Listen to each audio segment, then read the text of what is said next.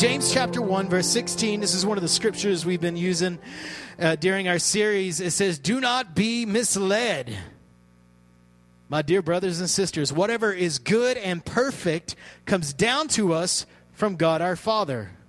Spoke about luck a few minutes ago. It's not because fortune that you have blessings in your life. It's because of God. It's not because someone wished you luck. It's because God blessed you. Every good and perfect gift comes from above, from God our Father, who created all the lights in the heavens. He never changes or casts a shifting shadow. Talked a little bit about that last week, that God is absolutely solid, worthy of our trust. He chose to give birth to us by giving us His true word, and we, out of creation, out of the Grand Canyon, come on, think of somewhere beautiful, think of like the Niagara Falls, out of all creation, we became His prized possession.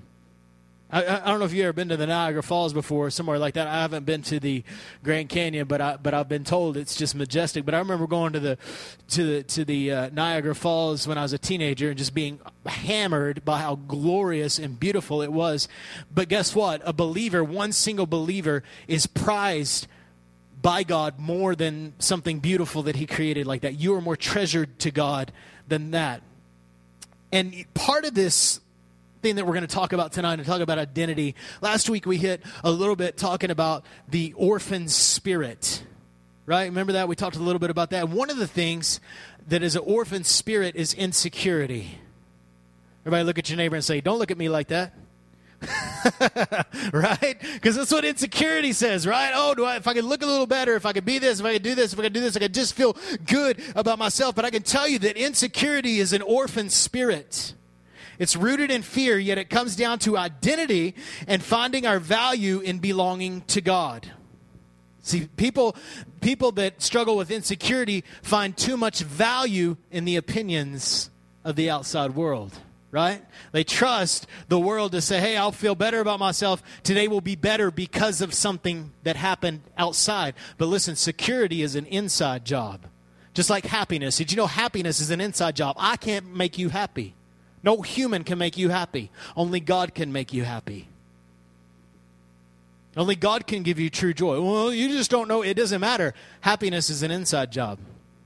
You get the inside right and the outside follows. Insecurities have nothing to do with your exterior world. Insecurities have to do with one thing. You're not confident in who you are in God. See, the enemy has a strategy. He knows how we are. Did you know that? The enemy knows you. He knows things that bother you. He knows, God knows how to make you tick, and the devil knows how to make you ticked off, right? The devil knows how to push your buttons, if you will. And one of the things there's two things really that the enemy will come in and will accuse you with, because he is the accuser. There's two questions that he always asks whenever he's accusing. First one is he questions what God says, right? The Garden of Eden, did God really say, right? All started off with a question, because that's what the devil does. Well, if they really loved you then, if they were really your friend, come on. If they were really a Christian, if you were really a Christian, if you really love God, so this is the devil, because he'll, first of all, question what God says, and secondly, he'll question what God says about you. He'll question your identity. He'll question who you are. See, when Jesus was tempted by the enemy, in Scripture, we see when Jesus was tempted, and we're not going to get deep into that tonight, but the first question that he asked Jesus every time he approached him, of all three times, he said, what? If you're the Son of God. Right? That's just the way the enemy works. He's not like, you're not the Son of God. He goes, so if you're the Son of God, why don't you do A, B, and C? Jump through this hoop over here. Right? If you are the Son. See, I believe the enemy will come into our lives and he'll say, if you were a child of God.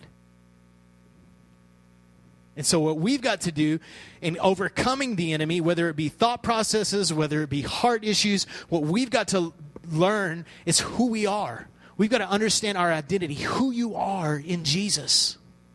Who are you?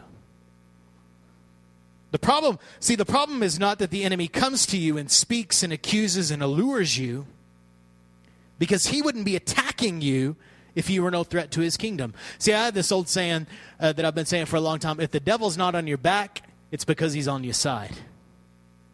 So if you have hardships and things are coming at you, difficulties are coming and things are tough and you struggle sometimes and it's like you can't, it seems like every time you turn around it's like right there, that issue is right there. Listen, the enemy only is going to attack you if you're worth his time.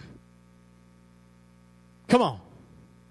So don't think that something's wrong with you because the enemy is attacking you. Listen, I'm not saying you give in. If you're giving in all the time, then something is wrong with you. But I'm saying that there is always, the enemy is coming and attack and attack and attack and attack. It's not because something's wrong with you. It's because something is right within you.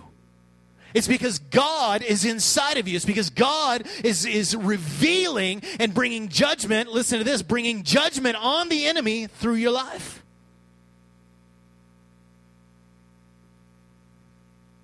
So what the enemy wants to do is he wants to get you distracted. And let me just say this about the enemy. He will just be satisfied with one little piece of you.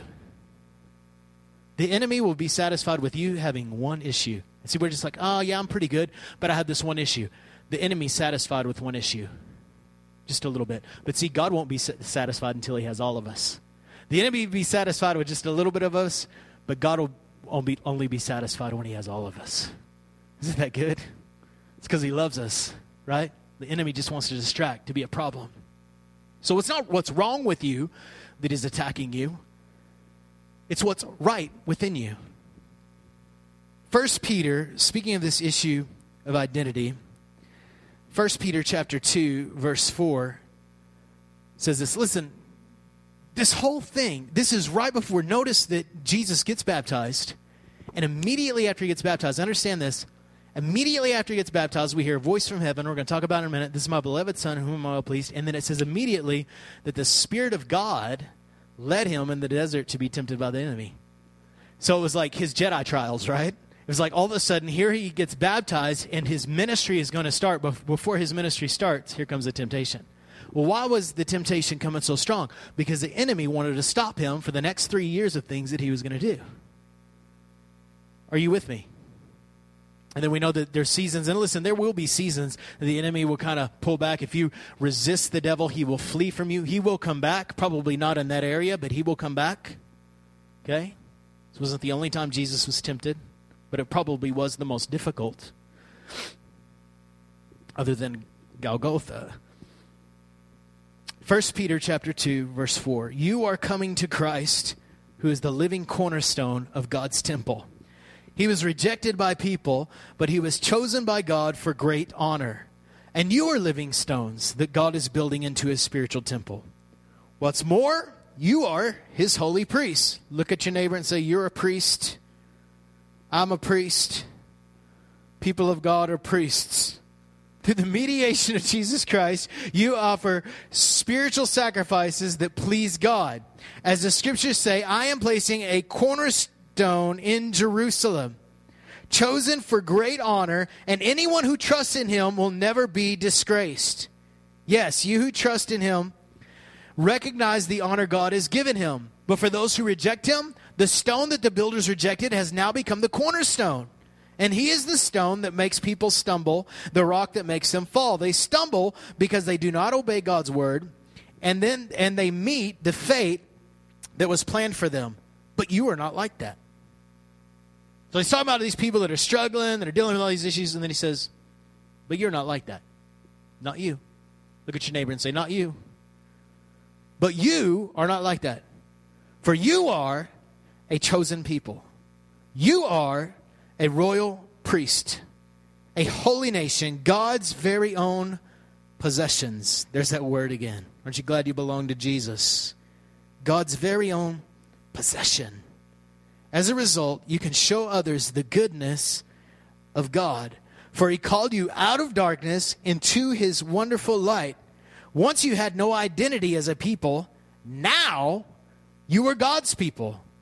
Once you received no mercy, but now you've received not just mercy, but God's mercy. Dear friends, I warned you as temporary residents and foreigners. One translation says as aliens and strangers, to keep away from the worldly desires that wage war against your very souls. Be careful to live properly among your unbelieving neighbors. Then even if they accuse you of doing wrong, they will see your honorable behavior, and they will give honor to God when he judges the world. I love this passage, and we're going to break it down a little bit tonight. But I want to talk for a few minutes tonight about because God is your daddy. Who are you? If you went and you asked Judah, who are you? He'd probably give you a list. But you know, Judah is my son. He is the son of Josh and Leslie Brown, right? You talk to Mariah, that is part of their identity. Now, it's different when you belong to God because he's all-consuming, right?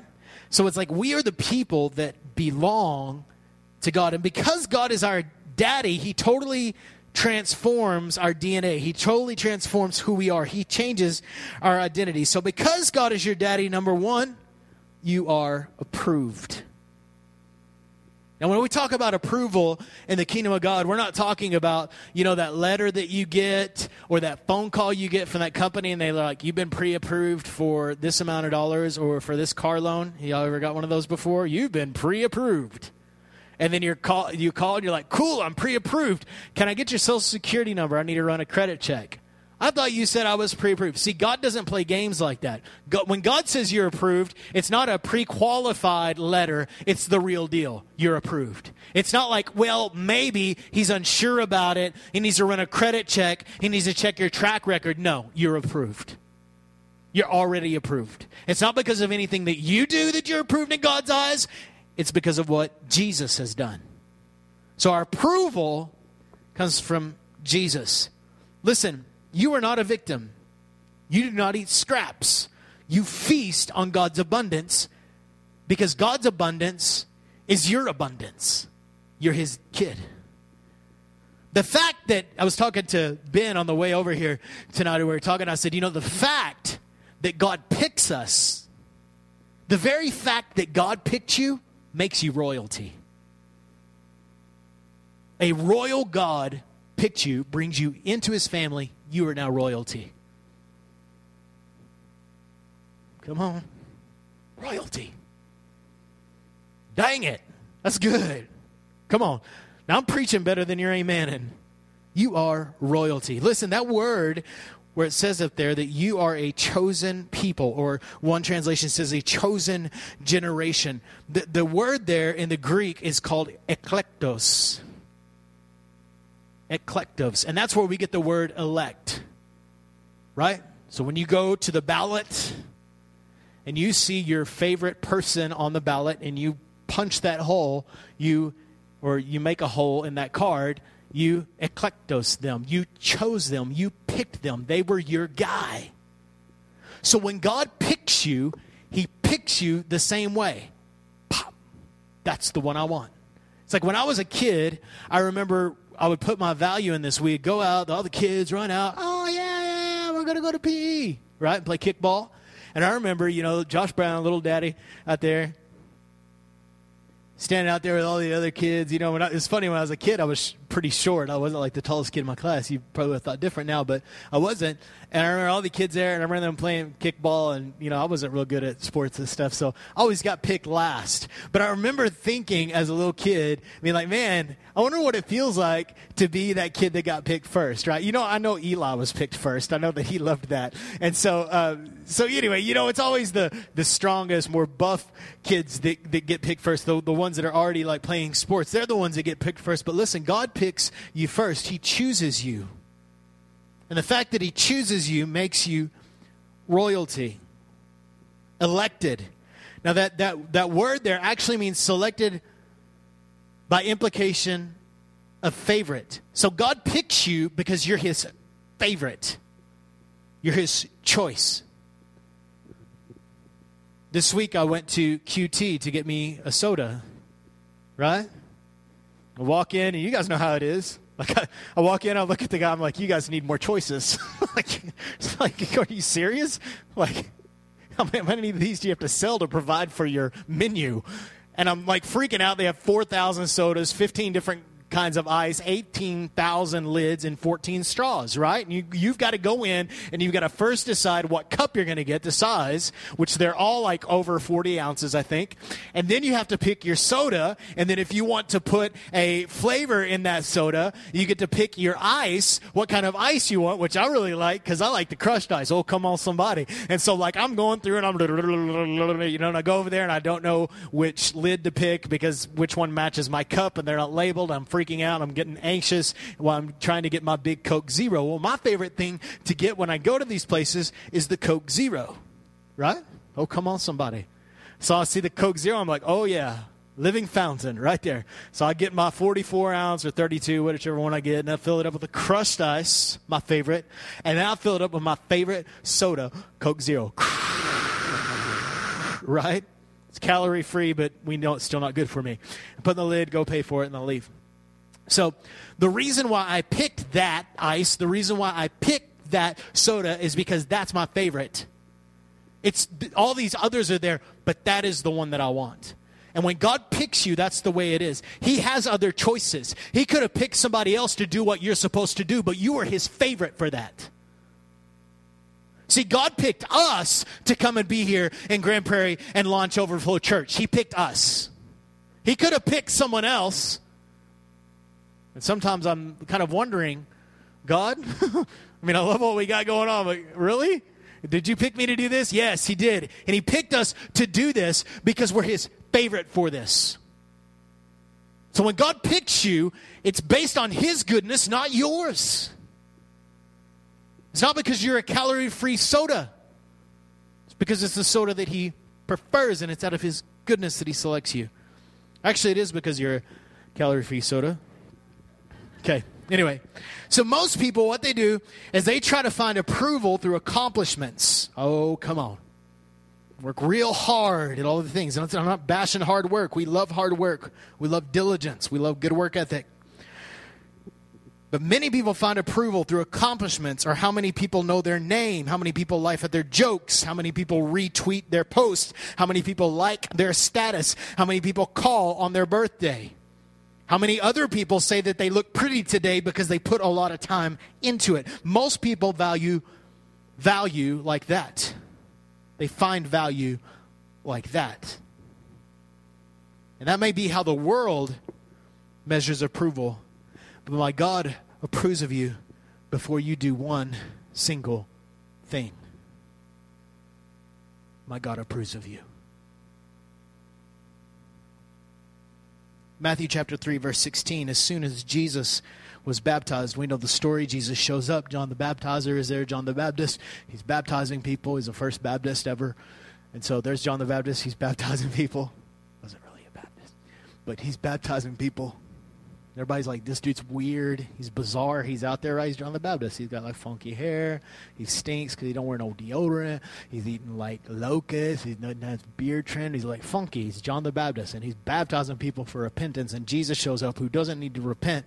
And he's like, John, you need to baptize me. And John's like, whoa, wait a second, Jesus, you need to be baptizing me, because they knew each other because they were cousins.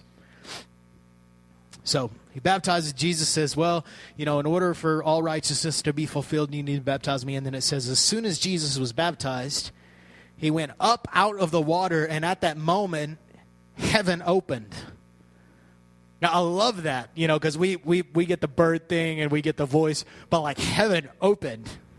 Like, I think the only thing that like we could recognize, you guys know, like on the Avengers, when space opened up and like we saw that portal, it was probably something like that. Close. It was probably way more awesome than that. But it was like heaven opened. And then it says that light came upon him. Let me read it. The Spirit of God, and he saw the Spirit of God descending like a dove. There wasn't a dove. It was like a dove. And lighting on him. So the glory of God fills him. And then a voice from heaven. There's 3 times that God speaks verbally that everybody else can hear it in the life of Jesus. And 2 of those times was to emphasize his approval of Jesus. And this was the first time he says, this is my son who I love, and him I am well pleased. So this is Jesus getting baptized. He hasn't overcome the enemy in the desert yet. He hasn't, as far as we know, which I think that we should have known this. This would have been important. As far as we know, no blind eyes were opened. No paralyzed people were healed. No dying on the cross. No overcoming the devil. None of that happens yet.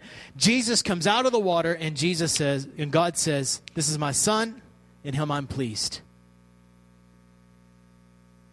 Approval comes before performance. Bringing God pleasure does not come from performance. It comes from position. See, we don't function for God's approval. We function from it. See, when you recognize that you are approved by God, you perform better. Right? If I go out and my kids aren't into sports, but if Judah was running track or something, and I told him, "Son, I'm proud of you," before the race ever starts, he's going to run better.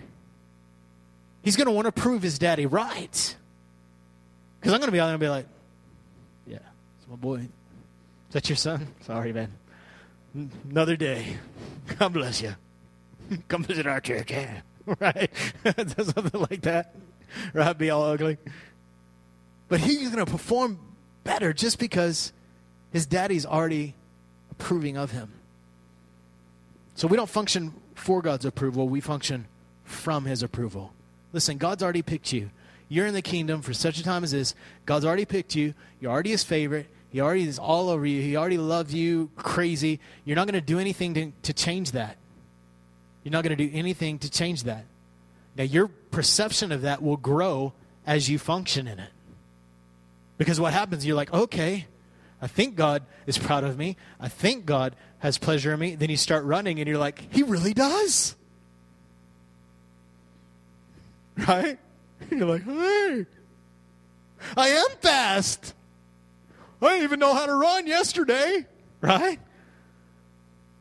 So, because God is your daddy, you're approved. Number 2, because God is your daddy, you're an anointed saint. You are, look at your neighbor and say, "I'm a saint." Now listen, I'm not talking about a football team.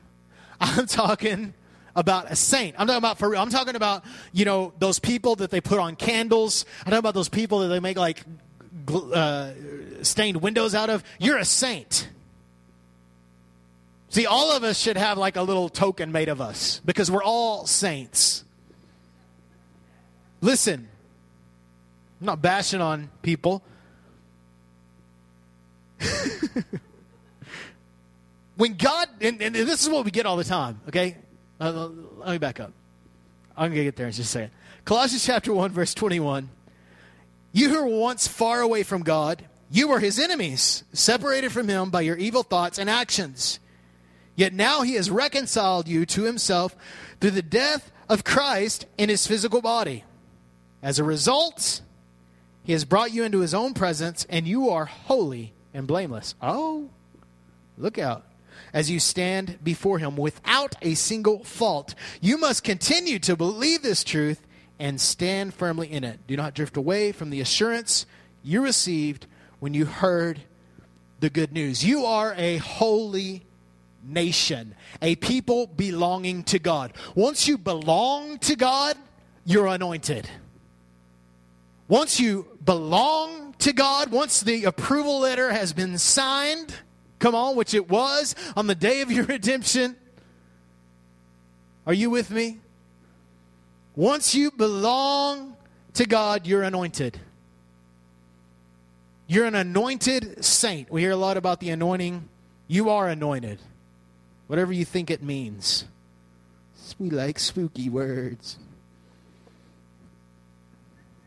Once you belong to God, you're sacred.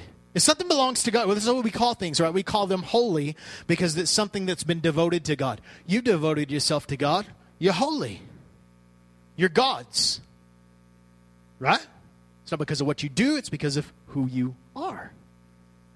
Right? Because of who you are, that's how you live. Word? Now, there's a statement that's been around for centuries. And they're like, we're just sinners saved by grace. I know.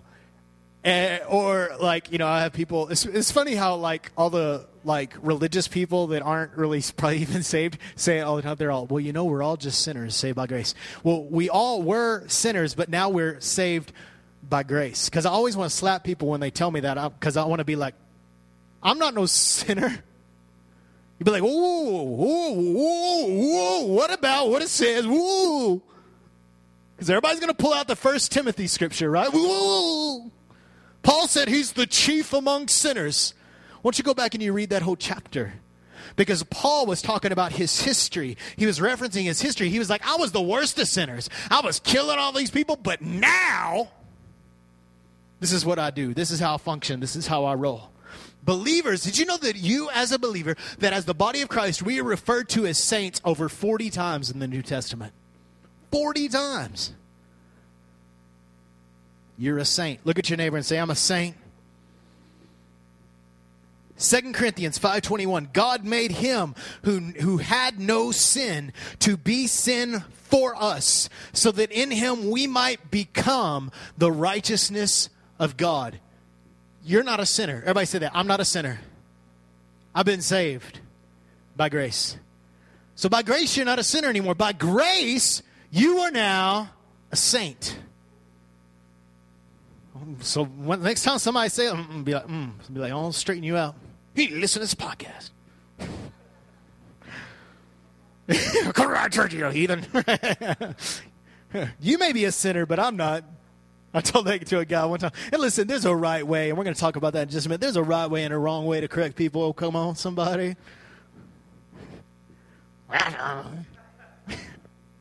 We're all just sinners saved by grace. Oh, not me. Right? Come on, there's a right way to be a good ambassador. Come on. So number one, because God is your daddy, you're approved. Because God is your daddy, you're an anointed saint. And because God is your daddy, you are royal ambassadors. Now, this is good right here. 2 Corinthians chapter 5, verse 20. Paul says that we are therefore, he refers to us as Christ's ambassadors. We, collectively, the kingdom. As though God were making his appeal through us. Now, an ambassador is the highest rank of representative of the king in this world. That's what an ambassador is. So the highest ranking representative of the king is his ambassador. So he's the one that goes and takes care of the business for the king. He represents the king. It's the highest rank representative you can find, ambassadors. So Paul uses this term. He calls us ambassadors. We are high ranked. What does that mean? We are royal. We're royal because God picked us and we are his ambassadors. So when you go and you say something, you don't have to say it like this, because this is your identity. This is who you are. I mean, that every time I walk into the room, I'm not like, I'm Josh Brown. I just want everybody to know it. Right? I don't have to do that. You don't have to announce your name. I'm the pastor at Overflow Church. I don't do that. I don't announce myself with a title. Are you with me? So you don't have to walk into the room and be like, I represent God. But you got to know that you do. You don't want to be going around bossing people. I represent the Lord. Because you know what they're going to do? Well, I represent the Lord too. And the Lord ain't saying that. So don't be stupid, but get who you are. Right? We don't want to be stupid. Right? That don't work. I know your kids aren't here. We can say the word stupid.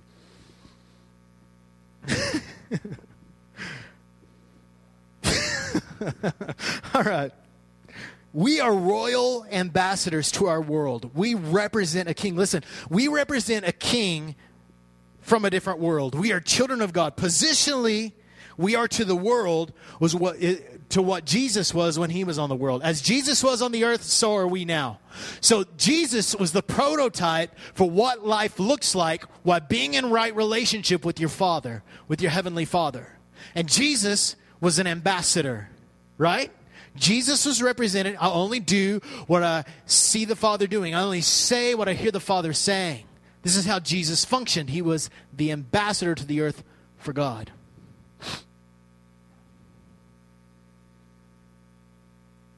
So, What does that mean?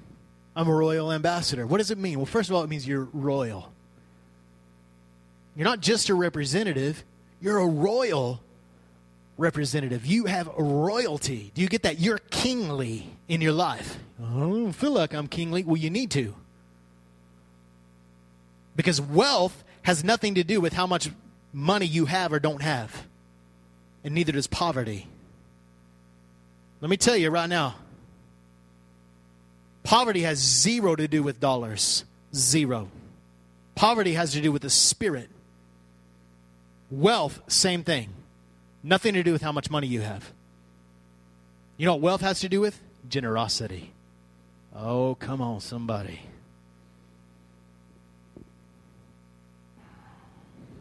Let me get back on this. So as ambassadors, I got subpoints here. You ready? Number 1, we have kingly etiquette. We have kingly etiquette. You guys ever been around somebody that's like rich in the world's eyes? Do you feel like stupid around them because they function different than you do? I remember when Leslie and I went, right after we got married, we went on our cruise, and we sat down at this table, and they had like 14 forks and 11 spoons and like 2 knives, right? And I'm like, why are they giving me so many options? I just need one, right? Because there's an etiquette about the way that you eat, because those things are set up for people with money, right?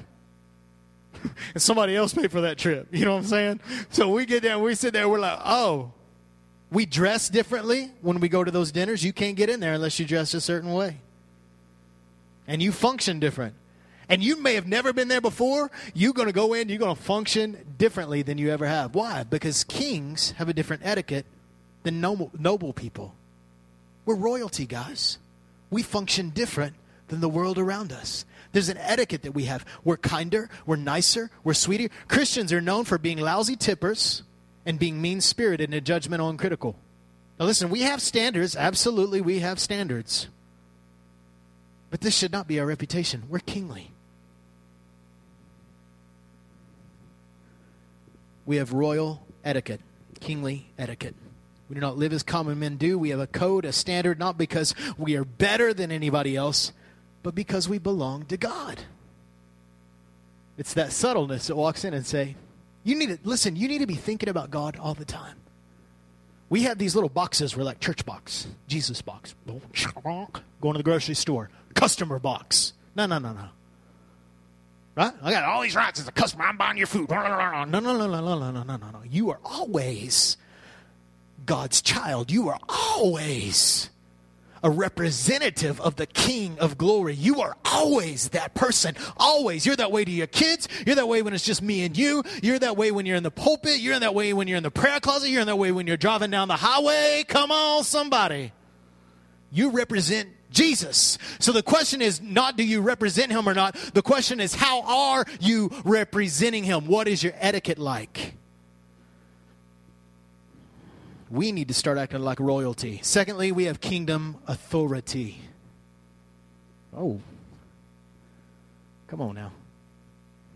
Now, when you're a king, you have some authority, right? We have authority.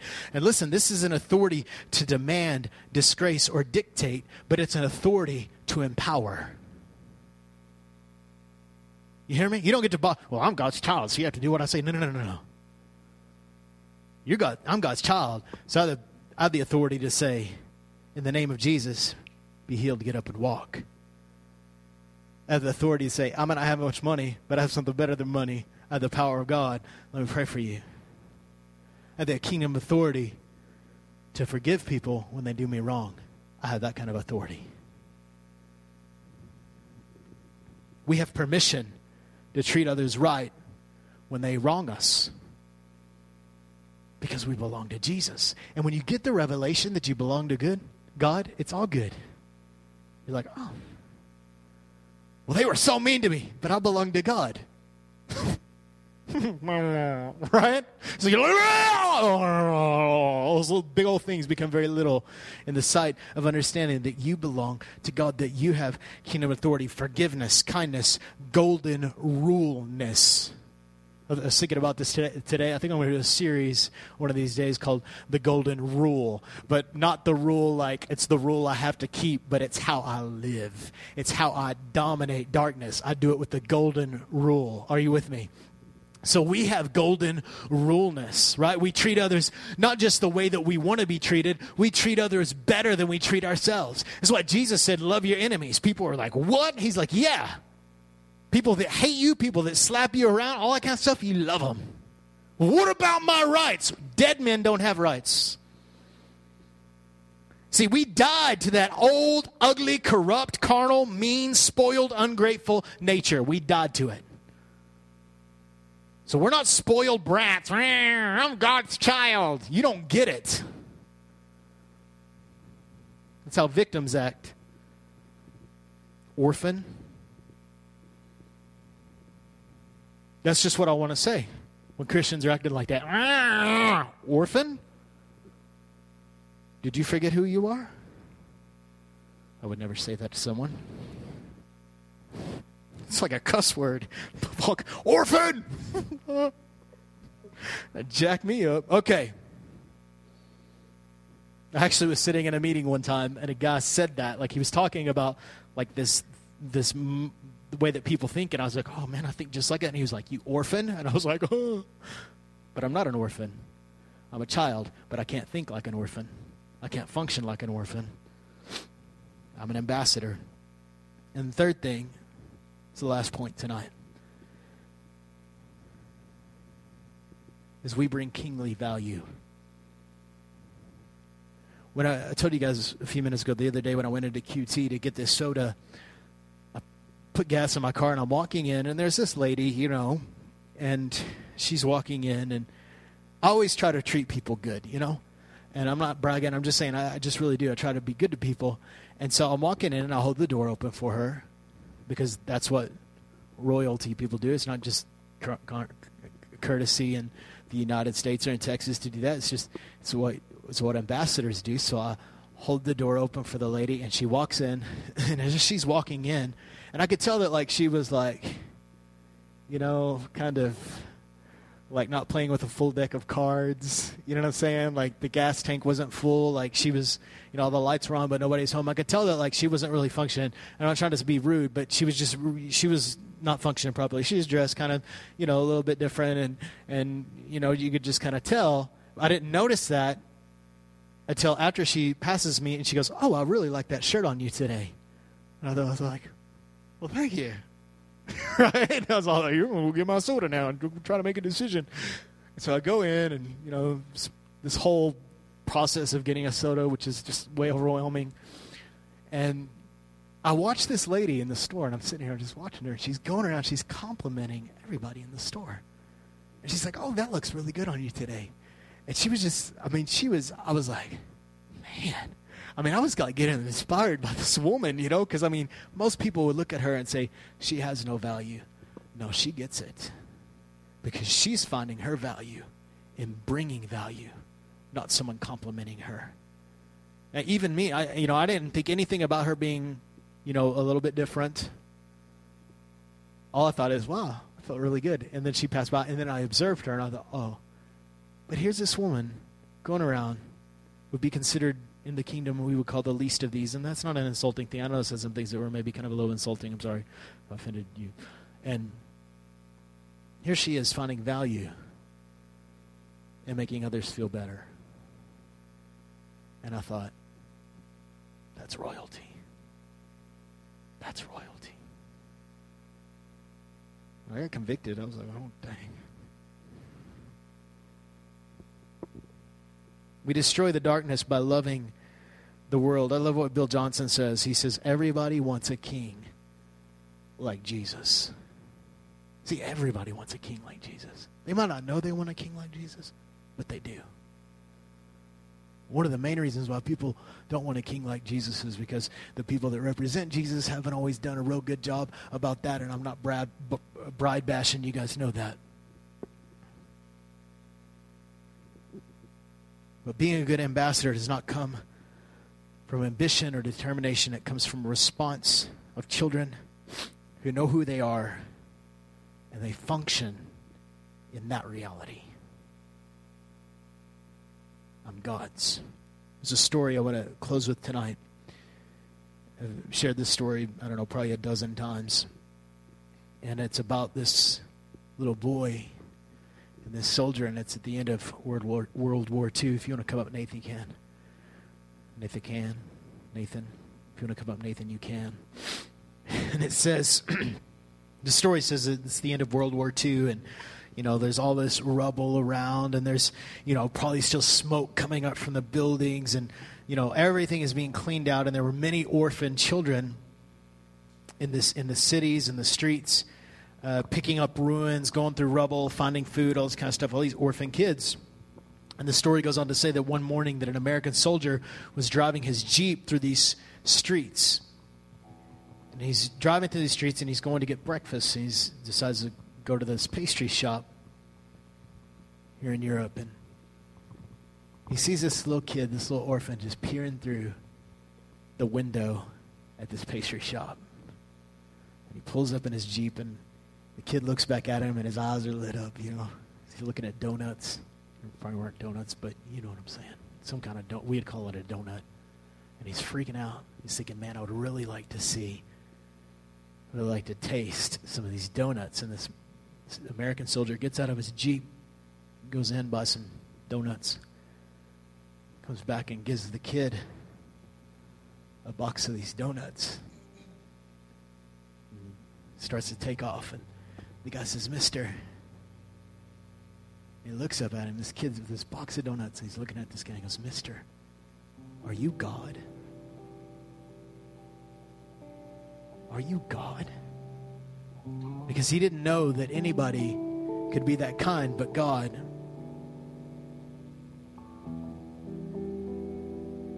I believe that many times that's not the question we get asked. We get more the question of, what's wrong with you? As believers, right? What's wrong? Why would you be like that? Why would you be ugly?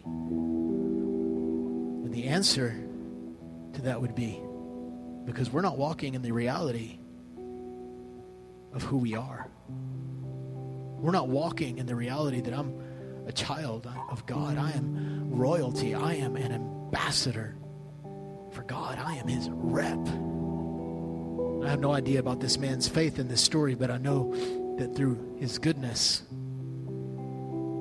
that it made this boy inspired. It made this boy think that he was God. And I'm thinking, man, could we do a better job at the things? But I'm not wanting to focus on the things tonight. I'm not talking about the donuts so much, but I'm talking about the identity of the man that finds value in giving this. How does he feel about himself? Talking about us tonight. How do we see ourselves? Are we functioning like children? And listen, I know that there might be points in the message tonight that are meant maybe feel convicting. That's not the point tonight. The point is who are you? What does God think about you? What do you think God thinks about you?